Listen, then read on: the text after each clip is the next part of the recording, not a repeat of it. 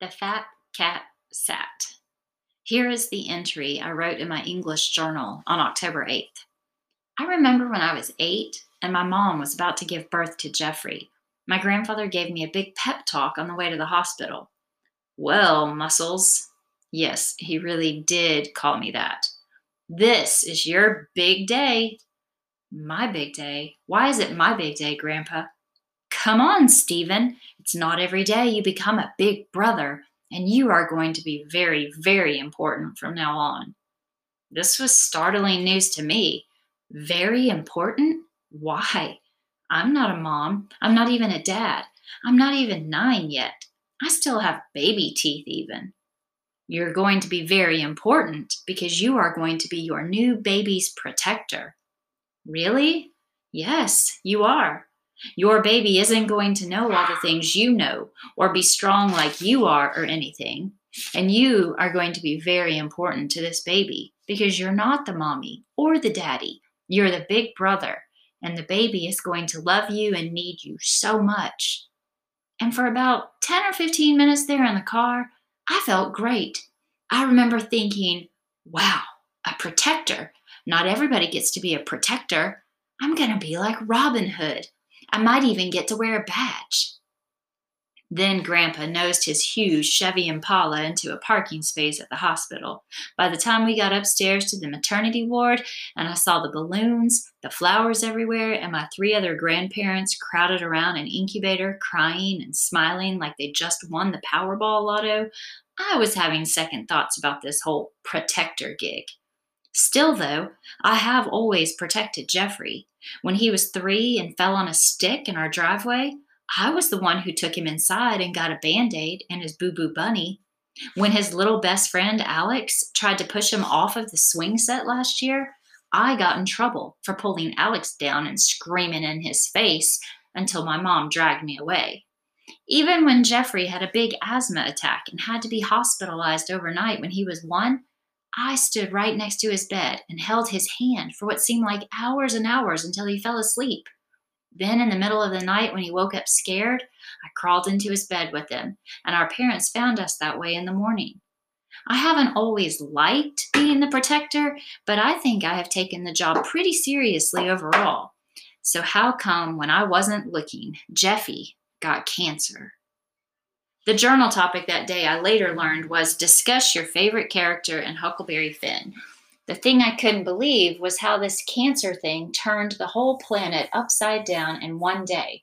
I mean, it turns out that Jeffrey had to have been sick for a while without us knowing it. When my mom got him to the emergency room and the nurse took his temperature, it was a little over 100. The nurse asked him how he felt, and he told her that he knew he had a fever and that his parts had been hurting for a long time. Meanwhile, his nose just kept bleeding and bleeding. The regular ER doctor must have thought this looked a bit unusual, so he called in a pediatrician. My mom told us that night that she couldn't believe what the pediatrician told Jeffrey to do next. Please walk over to the desk there and get me a tissue. My mom was thinking, my child is bleeding profusely and you want him to get you a tissue? But Jeffrey got right up and started walking toward the main desk of the ER. My mom said she suddenly noticed that Jeffrey was limping. As she told us this, after Jeffrey was already upstairs in bed, she started to weep. How did I not notice this? Why did I need a doctor to show me? How long has he been limping? How long has my baby been limping around with a fever while I was too busy grading papers and making dinner to even look at my Jeffy? My dad, who wasn't looking too composed either, came over and put his arm around her.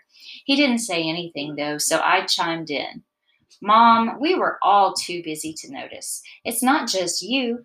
He even told me this morning that he was cold and his parts hurt, and I just thought he was Jeffrey being Jeffrey. I was bummed that he interrupted my practicing to ask for breakfast. My own brother, and all he wanted was some oatmeal. Now I was getting, truthfully, a bit weepy myself. See what I mean about cancer turning everything upside down? This pity festival went on for at least another hour, with each of us pretty much just saying over and over that this was somehow our fault. Now let's face it, I'm smart enough to know logically that Jeffrey didn't get sick because I stole change from his piggy bank when he was 3 and bought Tic Tacs for my whole class with it. But for some reason, on that first horrible night, it seemed as though everything I ever did to Jeffrey had probably caused some horrible genetic damage. And now there we were, confessing our sins. Finally, I asked my parents what was going to happen next. They told me that my mom would be taking Jeffy to Philadelphia, an hour and a half away, first thing in the morning for some medical tests. So he might not even have cancer, right? If the experts are in Philly, these local doctors are probably wrong pretty often. And then tomorrow night, you'll come back, right? And you'll tell us all it was a mistake. My dad chimed in.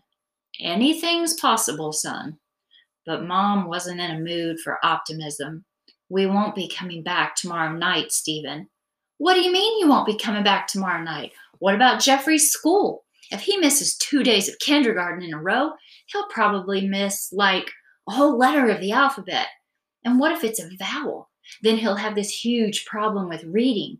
He'll read the fat cat sat, but he'll think it says the fit sit. Very funny, Stephen. And what about your work, Mom? Both of my parents got really, really quiet all of a sudden, and I knew this was not a good sign. Finally, my dad spoke. Mom might not be working for a while. But what? But why? How did?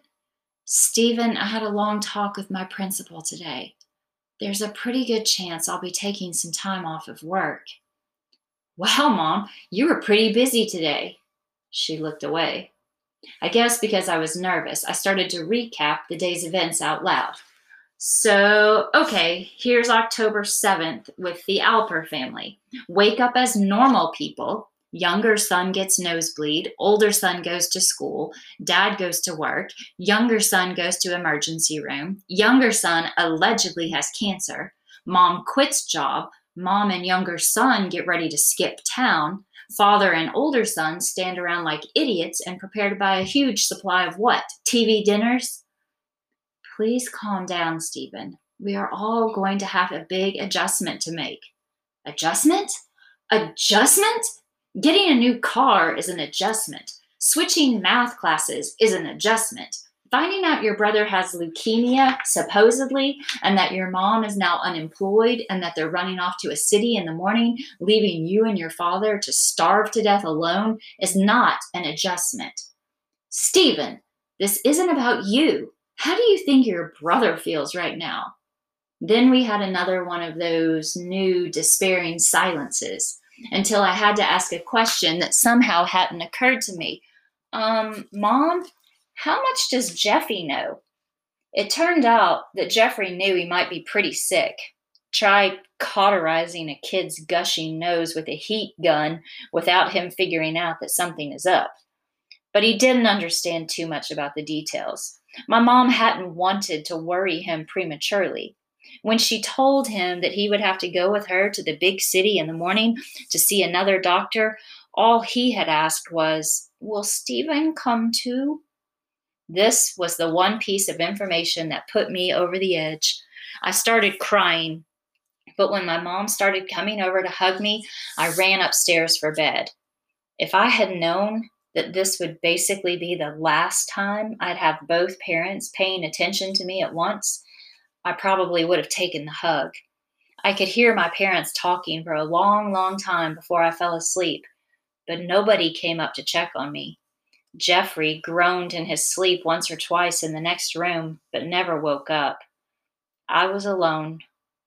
I counted the little glowing stars on my ceiling, revisited my argument with Annette, played drum beats on a huge imaginary drum set in my head, and then realized one last thing I hadn't thought about since I'd walked in the door after school, and I muttered it to myself in the darkness.